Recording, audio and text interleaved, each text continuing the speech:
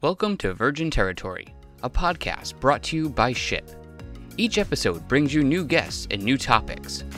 We ask all the questions you are dying to know, from dating, sexual education and wellness, to kink, polyamory, and everything in between.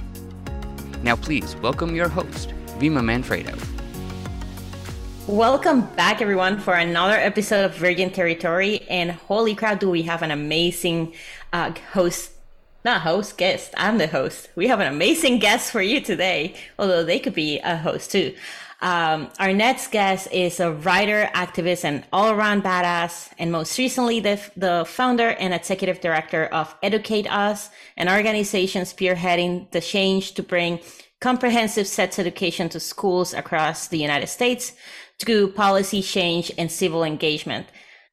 She's a popular speaker on campuses and at conferences across the U.S. and beyond, and she's been a guest on The Today Show, Nightline, PBS NewsHour, Call Your Girlfriend, and numerous other audio and TV shows, and her commentary has appeared on outlets including the New York Times, VOD's Refinery 29, not 21, the Washington Post, Glamour, and The Guardian. What an amazing resume.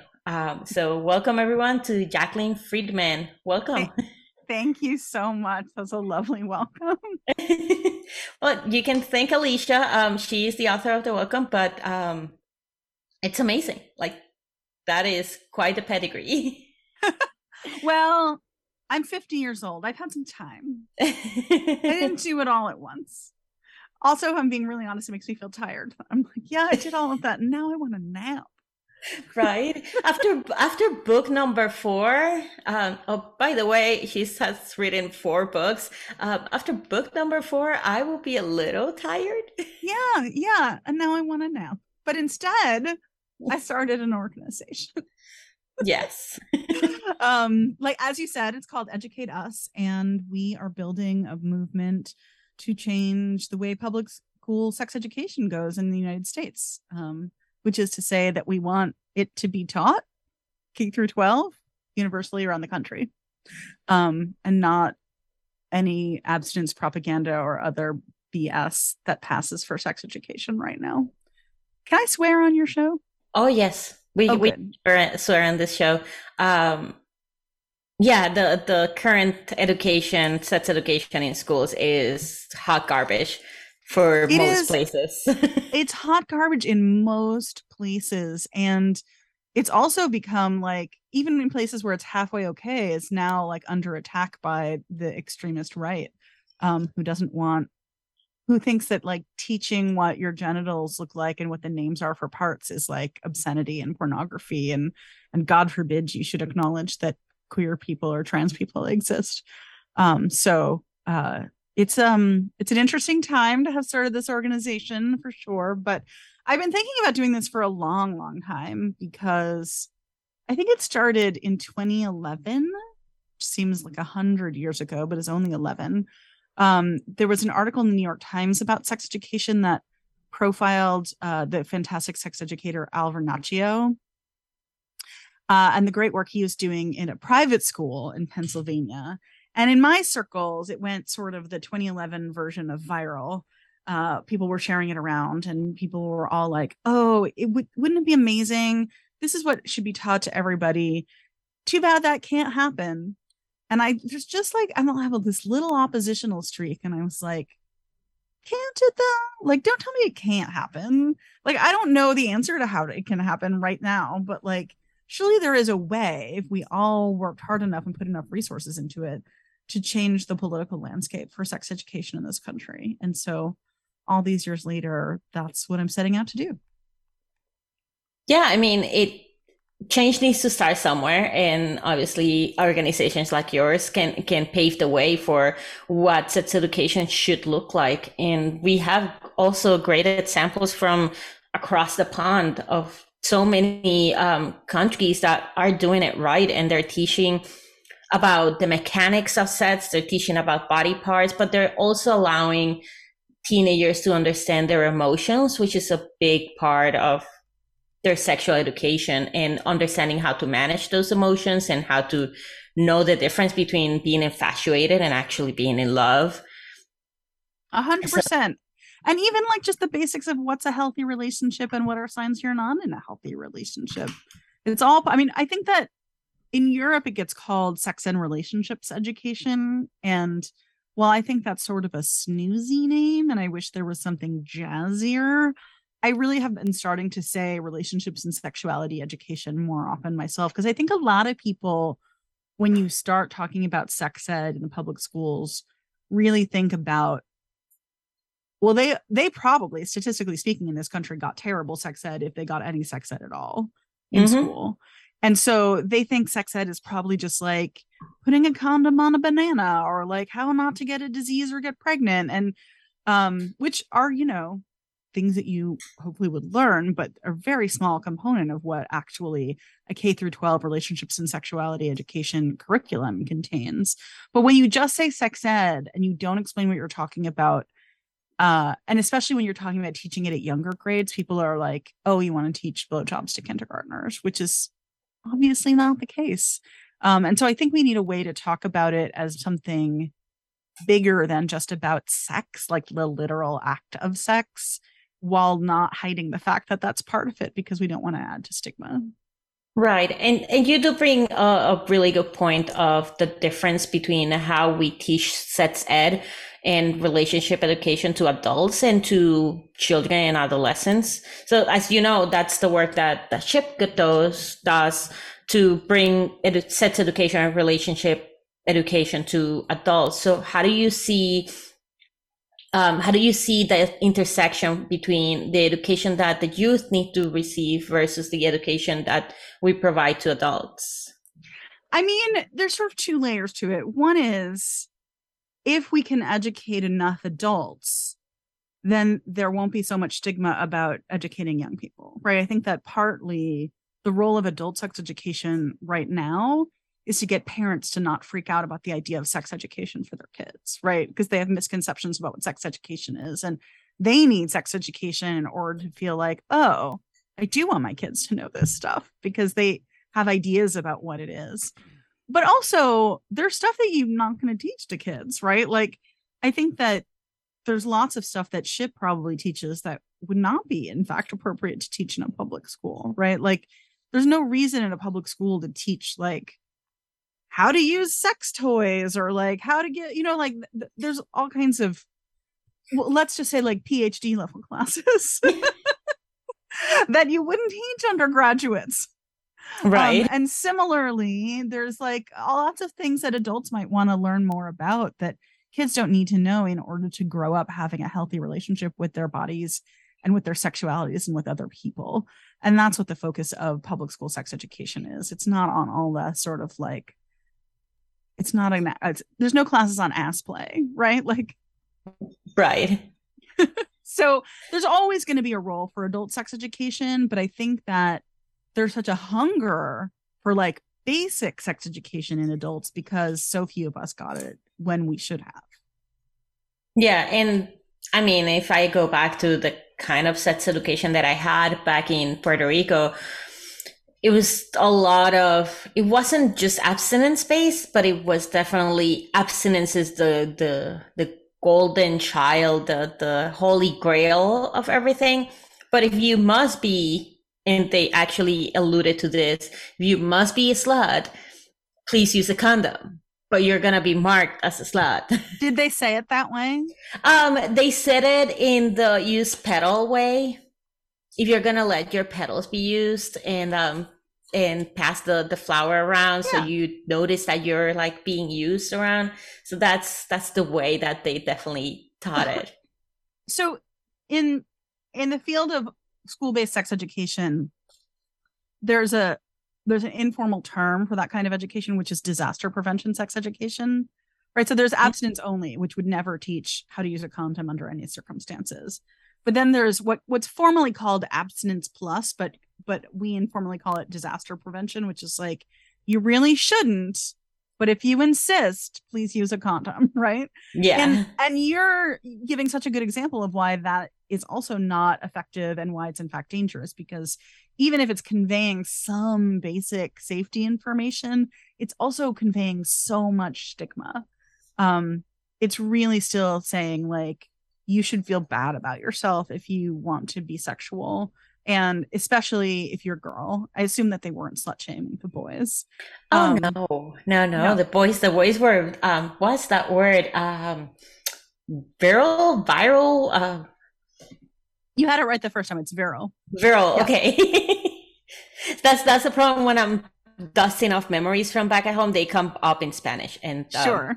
Yeah, that's what happens. But yeah, the boys learned about their virility, and they learned about their machismo, chauvinism, and misogyny, and that was part of the teachings of like, yeah, you must get all the women you can, but hey, the women that you're getting are like the used women, and that's not the woman that you want.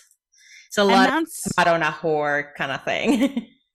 But it also points to the power of real, shame-free, pleasure-centered, inclusive relationships and sexuality education, which is that they really do. This curriculum has the potential to shift our fundamental dynamics around gender and sexuality, right? That I always say, like, if you care about gender-based violence, you care about sex education. If you care about queer and trans liberation, you have to care about sex education. If you care about destabilizing white supremacy, you have to care about sex education, because really good relationships with sexuality education teaches we're all fundamentally equal, right? Like, my body is mine and your body is yours, and we respect each other's bodies. Difference is fine. Difference is interesting and to be celebratory and not to be stigmatized.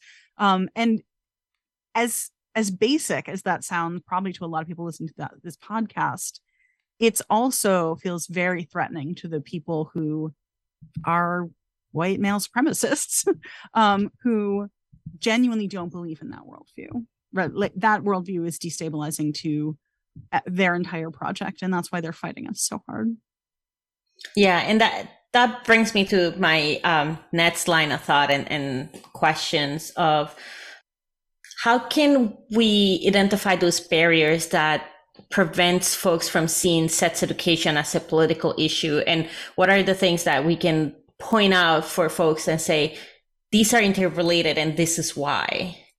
That's an awesome question. So there are a few barriers. I mean, there's probably a bunch, but the ones that we think about in particular are, for parents, especially for parents of school-age kids or kids that will soon become school-age, there's a belief that their kid is not going to have sex while they're still in high school, and therefore they don't need to worry about any of this.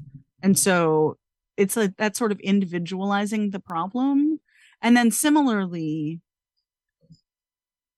people who don't have kids think, well, this isn't about me, right? Like, I don't have kids. Why should I worry about this issue?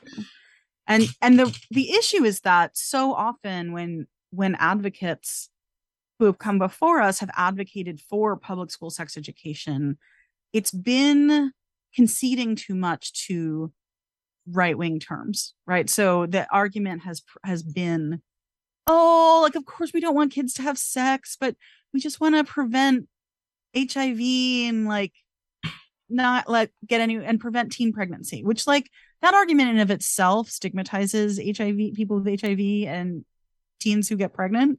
But also it's not very inspiring. Right? It doesn't make a big juicy case for why this is important if you don't think that's going to impact your life, whether because you think your kid is not going to be one of those kids, or because you don't have a kid. That's the age that you would care about.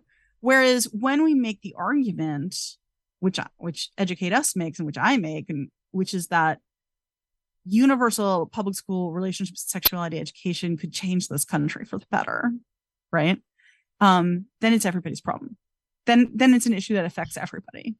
Like this, I don't have any kids. I've never had any kids. I'm not doing this because I have kids. I'm doing this because I came up as an anti-sexual violence activist. And it doesn't take that long when you start doing anti-sexual violence work to realize kind of need to shift the way the whole sexual culture works in order to do something about sexual violence. Because all of the like ideas that undergird and encourage sexual violence are just embedded in the way that the culture, the dominant mainstream culture, sort of approaches sex. And when you start thinking about shifting sexual culture, you eventually get to sex ed, right? Because I spent a long time doing intervention, right? Like going to colleges or writing op-eds in the Washington Post. You read my bio, right? And that's all interacting with people who needed this information sooner. You know, I've spoken at more colleges than I could even tell you at this point. Given orientation talks and like so many talks about like how to have a healthy sexuality, about affirmative consent, and how to be like a good sexual citizen while having a good time at the same time, right? And I heard from so many students who would be like, this is amazing. I love what you're talking about. No one's ever explained it like this before. Why didn't I know this 6 years ago? Why didn't I know this 8 years ago? And even more than that, like I myself was sexually assaulted in college. And what I like to say, because it's true, is yes, I deserved better sex ed than I had, but that wouldn't have kept me safe. What would have kept me safe is if the guy who hurt me had better sex ed. Mm-hmm. Right? Precisely. Not because he was confused about whether he had consent. He was not, but because he would have grown up in a culture where that kind of behavior was not tolerated, where there was a community consensus about what was okay and what was not, and that behavior was not okay. And so it's an everyone project, right? It's not even enough just to get sex ed to quote unquote marginalized kids, however you want to define that. Everybody needs it if we're really going to shift the sexual culture, do something about gender-based violence, do something about bullying and harassment of queer kids, right? Like if we're going to change the culture, everybody needs this education. So we have a shared set of values. It's about shifting the shared set of values. My most efficient elevator pitch for this is imagine a generation of boys who are raised knowing how to handle rejection.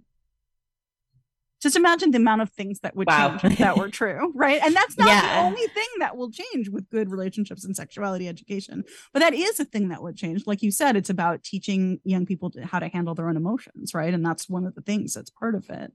Like, think about the Supreme Court being full of people who have had good sex education. Think about our legislators, right? Like having had good sex education and the different kinds of laws that would be being made. Think about the people who make movies and TVs and books and all kinds of things, and how those would look different if everyone had good sex education. Like it would be genuinely transformative for the culture, and that's something that everyone can and should get excited about.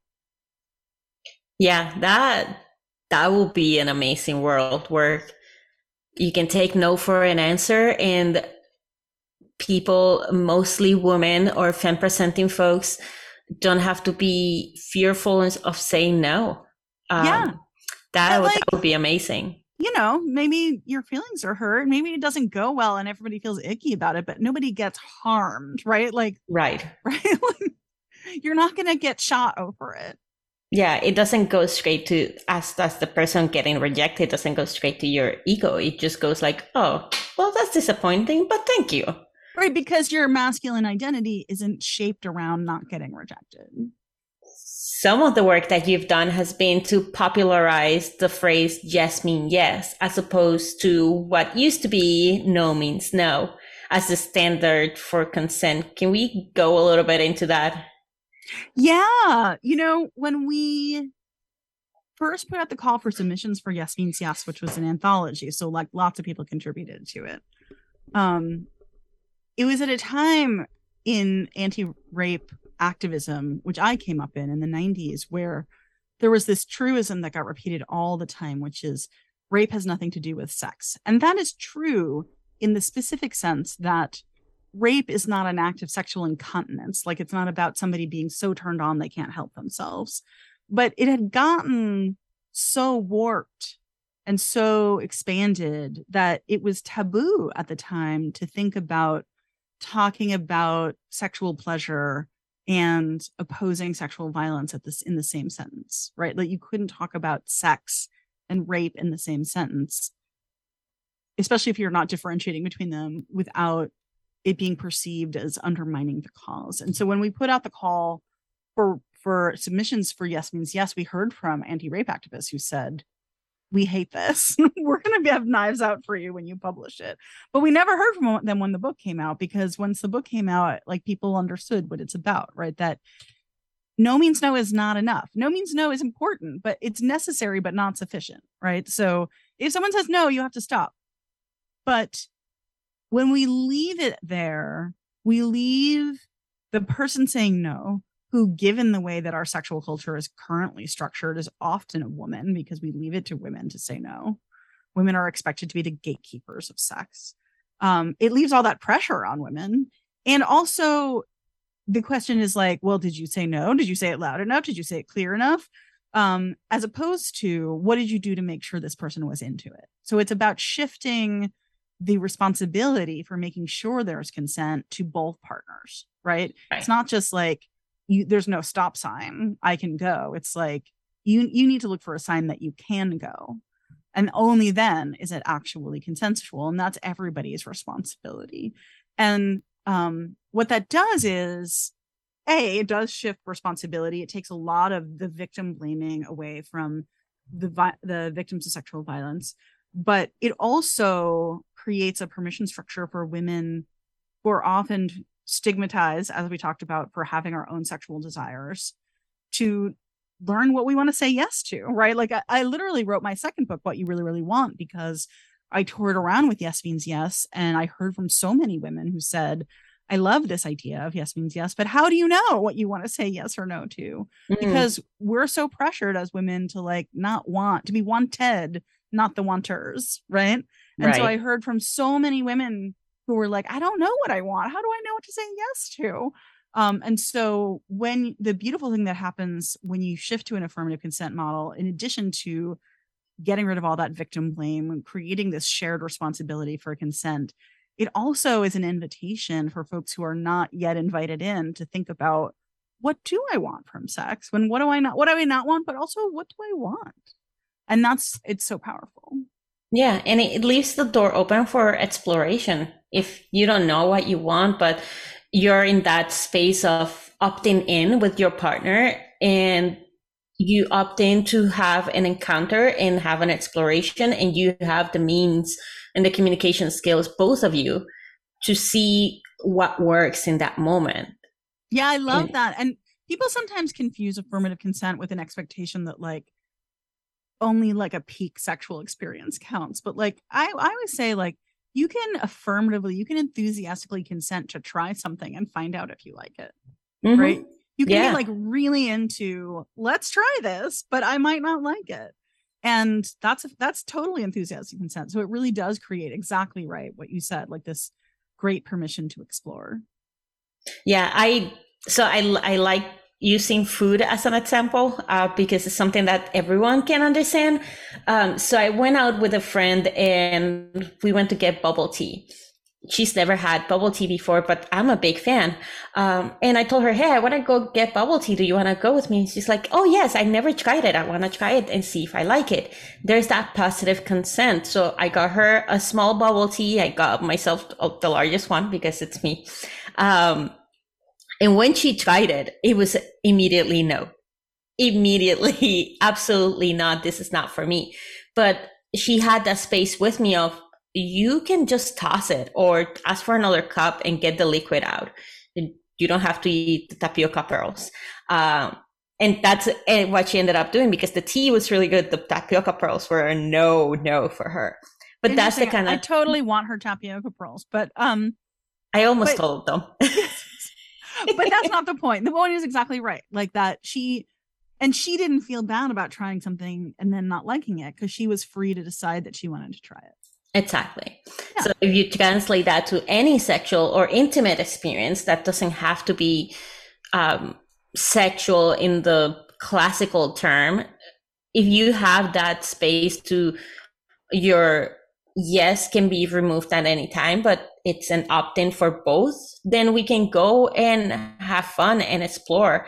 And it doesn't have to be also very serious. So some of the things that I've talked to other folks about consent and the fear of this framework of only yes means yes, that it becomes very structured.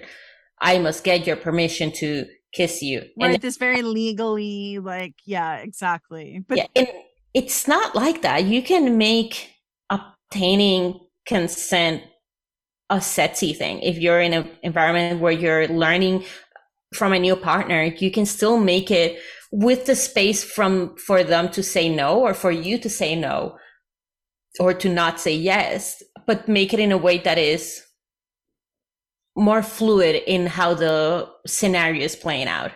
I always say just drop your voice an octave and make it dirty, right? Like, yep. I really want to do something to you. Can I do that? Like, just say it. Like, literally, that's what dirty talk is actually a way of getting consent. Yep, that's that's usually what I do. Just make your voice low, honey. Yep, just do that, and less fun giggle, because we as women and femme presenting folks, we are kind of taught to raise our voice pitch and be giggly. So if you like lower the voice, remove 50% of the giggles, there you are.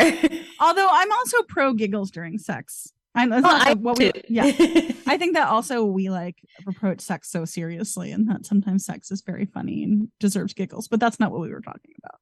No, I know, but I love that tangent, because yes. the framework of having consent throughout a sexual encounter or an intimate encounter makes it sound very serious, but giggles and bouts of laughter and bumping your head against someone's knee, all those things play as part of the enthusiastic consent. Yeah. And look, like, if most people, if they're on, like, if they, I hope, like, don't want to have sex with someone who's not into it, right? Like, they don't want to be doing sex stuff with someone who's not into what's happening. And so if you are in agreement with that really basic statement, then this is just a way of making sure you're getting what you want too. Everyone can relax because you know that everybody's into it. Yeah, absolutely. So I'm going to rewind us a little bit back to the schools, because one of the things that I wanted to ask you before we went on our wonderful tangent was, for those folks that are unfamiliar, how are the school boards involved in providing or restricting sex education, since we're talking about schools, or where? School boards are making most of the decisions, honestly. Sex ed is really deregulated across the country. It's not regulated at the federal level at all. There are sometimes, under some administrations, incentives, financial incentives to schools to teach a particular kind of thing under the rubric of sex ed. Sometimes it's abstinence propaganda that people are calling sex ed, but that's a lie. But there's no regulations on the federal level. And some states have like basic standards or frameworks, some don't, but most school boards have a lot of leeway around what's being taught in that school. And they are right now under enormous pressure from right-wing extremists who are really well funded and organized, even though they represent a small minority in most school districts, to restrict or drop altogether sex education, to get books about sex out of the library, to change from opt-out, which is the standard all over the country, where any parent who doesn't want their kid to receive the sex ed curriculum can opt their kid out of it, to opt-in, where if you want your kid to get sex education, you have to affirmatively fill out some paperwork, which, as you might imagine, makes it a lot harder to access because kids forget to bring the slip home, or parents are working 2 jobs and busy, or some of them have language barriers, or, there's all kinds of reasons other than I don't want my kid to have sex ed that paperwork doesn't get filled out, because life is life. So that's a very pernicious shift right now to try and make things opt in. So school boards have a lot of sway over what gets taught or what doesn't get taught as relationships and sexuality education. And mostly we've been ignoring school boards. I don't know when the last time is you went to a school board meeting. Ooh. I haven't been to one recently either, but I've been talking to a lot of people about school boards and getting active at school boards. And in fact, if you go to educateusaction.org and go to get involved, I think is the tab on the top. There's a little drop down to a guide about speaking up for sex ed that will help you figure out how to show up to a school board meeting and what to say with some messages that we've tested and can tell you are effective. Because the reality is we're the majority in this country. People who want quality relationships and sexuality education taught in the public schools are a huge majority in this country, always have been, continue to be true, not just in blue states. But we don't act like it. Mm-hmm. We don't show up. And the other side is organized and funded and showing up. And so they look so much bigger than they are, and they're freaking out a lot of school boards. Yeah. So it is time to show up, basically. Yeah, it's time to even just like find out what's going on at your school board. Mm-hmm. Like there should be on your town website a section for the school board and information about when their next meeting is, possibly minutes or notes about the most recent meeting, or if there's like a patch or other like local reporting website for your town or your area, you can go on there and see if there's reporting on recent school board meetings. At least find out what's going on at the school board and if sex education is being attacked at the school board level. That's something that's important for all of us to pay attention to right now. Yeah, and for those that don't have children, it's a little bit difficult to make that jump from we need to help this country get better to go look at what the school boards are doing. So what would be the best messaging to tell them or tell us, the childless folks, this is still important for you? Yeah, if you would not like the Christian nationalists to take over this fucking country, you have to care about what's happening at the school board, right? Like the entire next generation of leaders, of the people who are going to run your community when you're older, they're all getting raised right now. They're going to be your legislators. They're going to be your doctors. They're going to be lawyers and judges. They're going to be police. There's, they're going to be in control of a lot of stuff in the community, and their beliefs about how sex and gender work are going to have a lot of influence over whether your community is a good or bad place to live, and whether this country is a good or bad place to live, and whether or not we have bodily autonomy and the freedoms we all deserve. So this is about what kind of community and what kind of country we want to create. And if you wish that our current leaders were better, you should get involved right now to make sure the future leaders are better. Yeah, absolutely. And if that's not enough motivation, also think, even if you don't have kids, whatever city that you live in or town or county or whatever it is, your taxes are still going into that school district. Your property taxes are paying for that school district. So you have an actual voice, even if you don't have kids, to say what happens in that school district, because that's part of your money that goes in there. Oh, 100%. And just in case you need a little extra permission, the opposition is shameless in showing up at school board meetings, even if they're homeschooling their kids go to private school, they don't live in the district.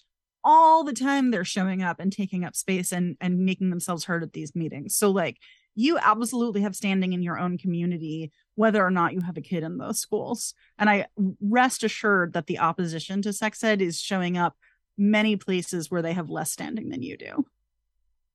That's another really good point. They're shameless, and we need to start blocking them out. The same way that you block out the Westboro from the pride parades. Exactly. So we've been talking about school education in a K through 12. We talked about a little bit about college education, and also the good ship to education for adults. So why is the progress of sex education such a generational project? Why progress takes so long?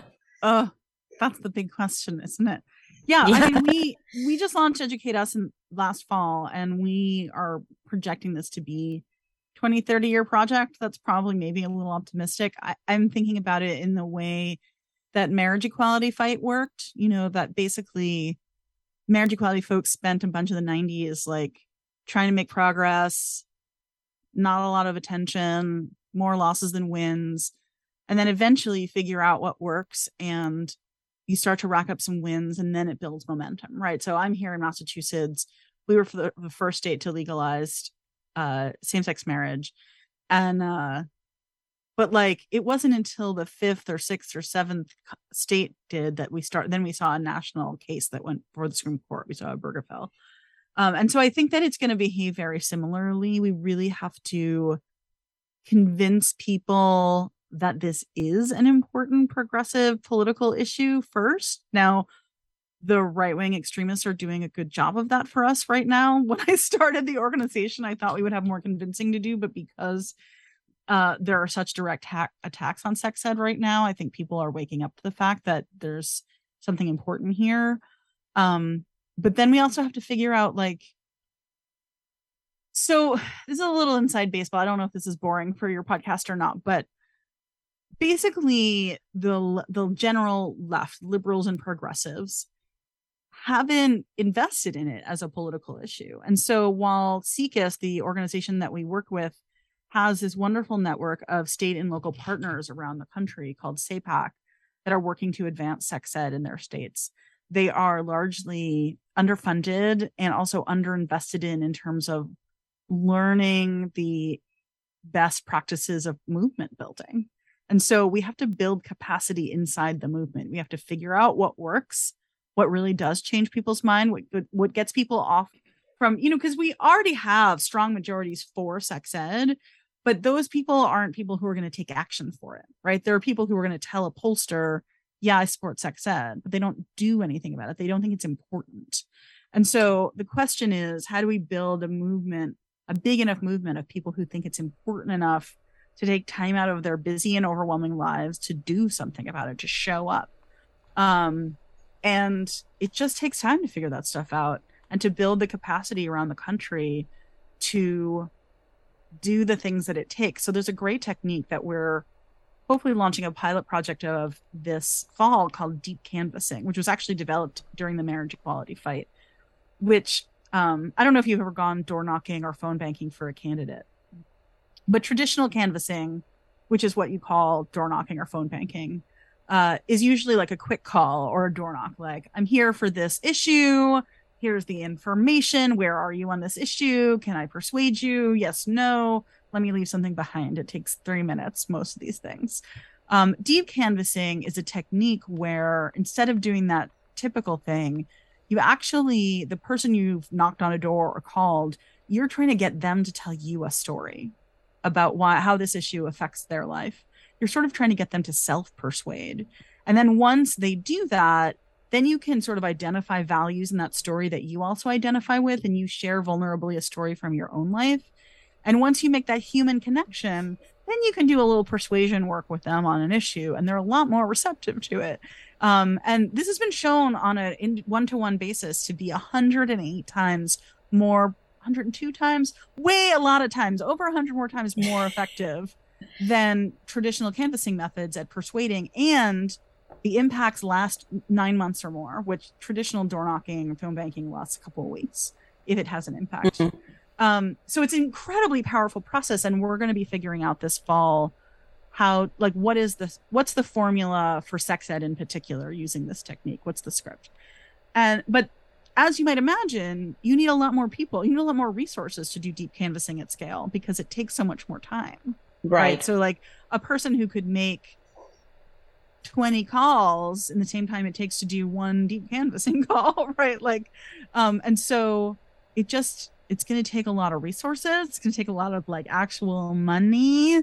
We're working on funders. Certainly if anybody listening wants to donate, they can go to our website, educateasaction.org. But it's just also going to take a lot of time to really connect with people who haven't ever been asked to think about this issue in a new way and get them to think about it in a new way. And then to build momentum. And that's just how social movements work. They work slow. I had to come out of the de facto sound booth, so I apologize to all the listeners on the podcast because Jacqueline said a number of things throughout the episode that I wanted to kind of pull all together because they're in different spots. And I know the way I listen to podcasts, if you said something in minute 5, at minute 60, I forgot it. And especially when there's things that tie in all together. So you had talked most recently about, a long-term project and why progress takes a long time. And, successful progress, like a lot of things, they're incremental in nature. You can't just go for, the big target and then call it a day. And when you mentioned, that, right-wing extremists and other folks on the right side of the aisle as well, they do, I will give them credit at one thing, and that is their ability to organize and stay on message. And they started organizing against abortion in the 70s, right? Like, yeah, this didn't happen overnight. Right. And one thing that we do poorly on the left side of things is, and you mentioned it without mentioning it directly, and that is, we are unable at times to tie in all of our interests into one single thing that a voter, and there's a lot of people who are single action voters, unfortunately, that vote for a party because of one specific thing. We don't do that. Instead, we have things like, we want to have marriage equality, rightfully so. We want to have, LGBT equality, rightfully so. We want to have positive, shame-free, science-based sexual education, rightfully so. So how do we tie all into that to that one action voter instead of all arguing for the same piece of pie? Because there's more pieces of pie, there's more pie. Just because we take it from one doesn't mean that there's not enough for the rest of us. And there's one thing that really stuck out to me that I'll draw attention to, especially for those that are thinking about visiting Educate Us. They should.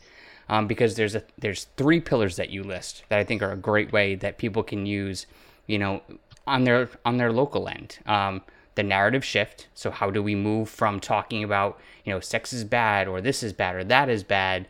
How do we shift that narrative in a way that makes it, I don't want to say palatable because it makes it sound like what we're doing is wrong. But accessible. That information that people can digest easily and understand. Organize. You felt it was so important, you wrote it 3 times. How do we organize in a unified manner to make sure that, while we're promoting what we want, we're not disparaging others that are also in the same fight with us? And then impact litigation. Yeah, I haven't talked about that one, have I? No, you haven't. And this is what I do in the background in these podcasts. I'm always looking at the resources that our guests have. But that was just me jumping out of the sound booth, wanted to tie all that in together, and you can take that where you will at this point. Thank you. I will just say one quick thing about impact litigation, which is it's a fancy term for suing the pants off of people in a way that has a bigger impact than just the individual lawsuit.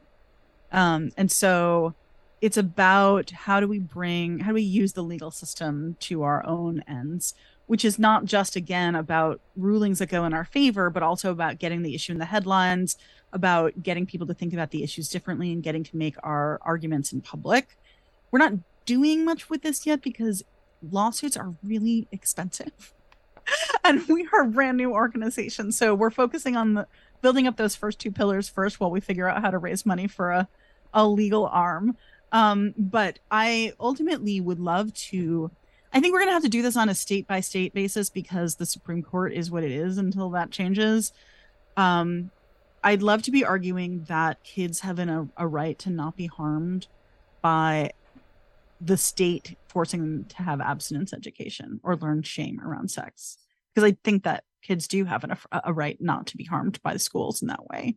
And so, ultimately it'd be wonderful to have a case that showed that like they have an affirmative right to receive comprehensive sex education. But before that, even if we could just get states to say, yeah, you can't teach this religious propaganda in a public school because of separation of church and state, and also because it harms kids, that would be a huge win.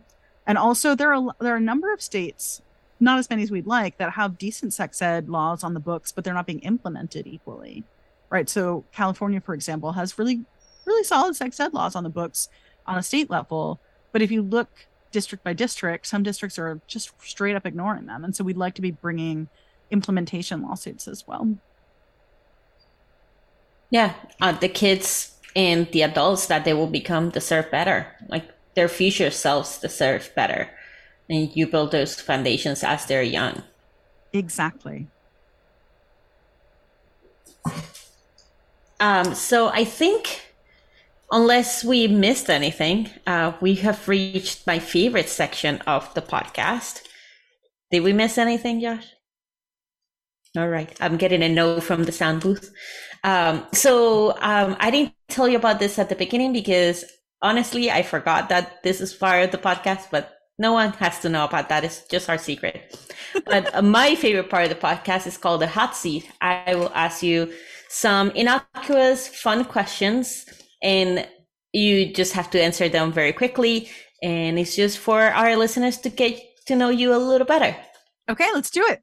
All right. So first question, Pepsi or Coke? I don't like soda. No, I like the bubbles.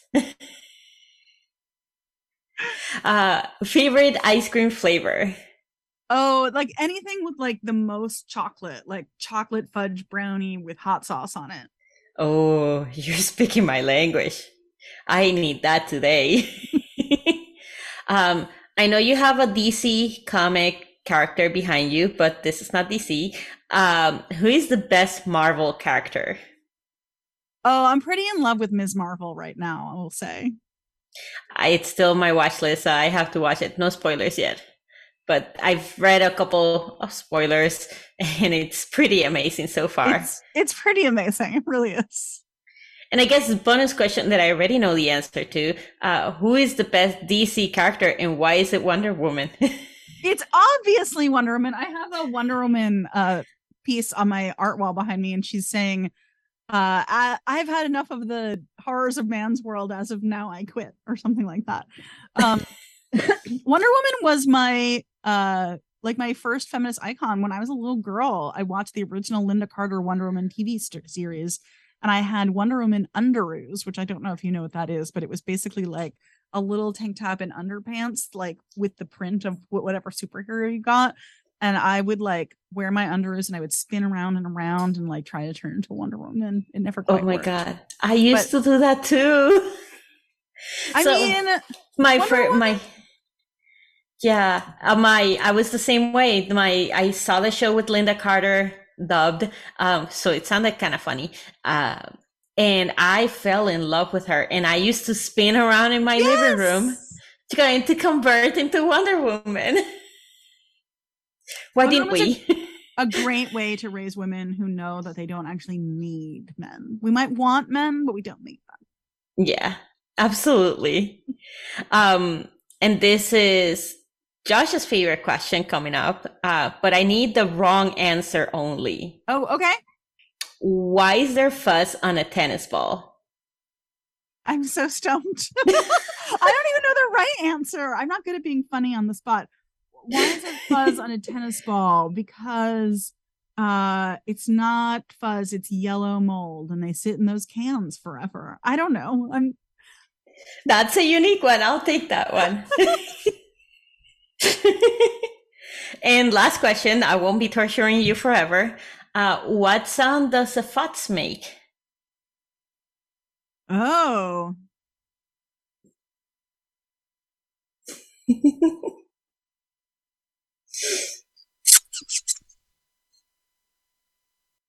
I hope I got that in audio recording. That was amazing. Well, those were all my hot seat questions. Thank you for sitting on the hot seat for a little bit. Are they the same questions for everyone, or do you make up new ones each time? They're the same questions. Now I have to go back and like hear what other people said. Yeah. We started this, I think, halfway through season 1. And it's just a fun way, especially if it's an episode that is very heavy, it's a fun way to end it on a good note. So before we officially wrap up, I just wanted to thank you again for coming and talking with us. This was wonderful and very informative. And for all of our listeners, just remember to donate to Educate Us at educateusaction.org. And you can also find Jacqueline at jacquelinefriedman.com for any additional information. and you can find her on all our social media. We will be tagging her on this episode, so you don't have to stop the car to go write all this down. It will be written down for you. So thank you all for listening.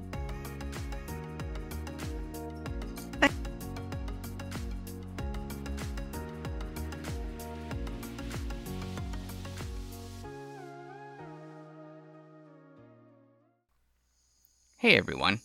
SHIP will never stop creating spaces that provide opportunities to engage in candid, shame-free conversations about sexuality, and we are committed to building a more sexually literate society so that more of these spaces can exist.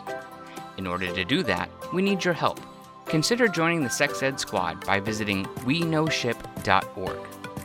Our Sex Ed Squad members are the very foundation of our work, because changing our sex-negative culture requires a long-term strategy in your long-term investment. All gifts, no matter the size, have an impact.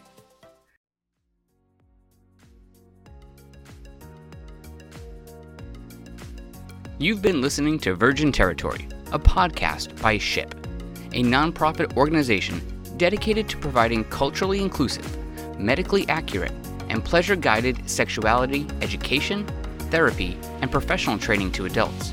You can visit us online at weknowship.org.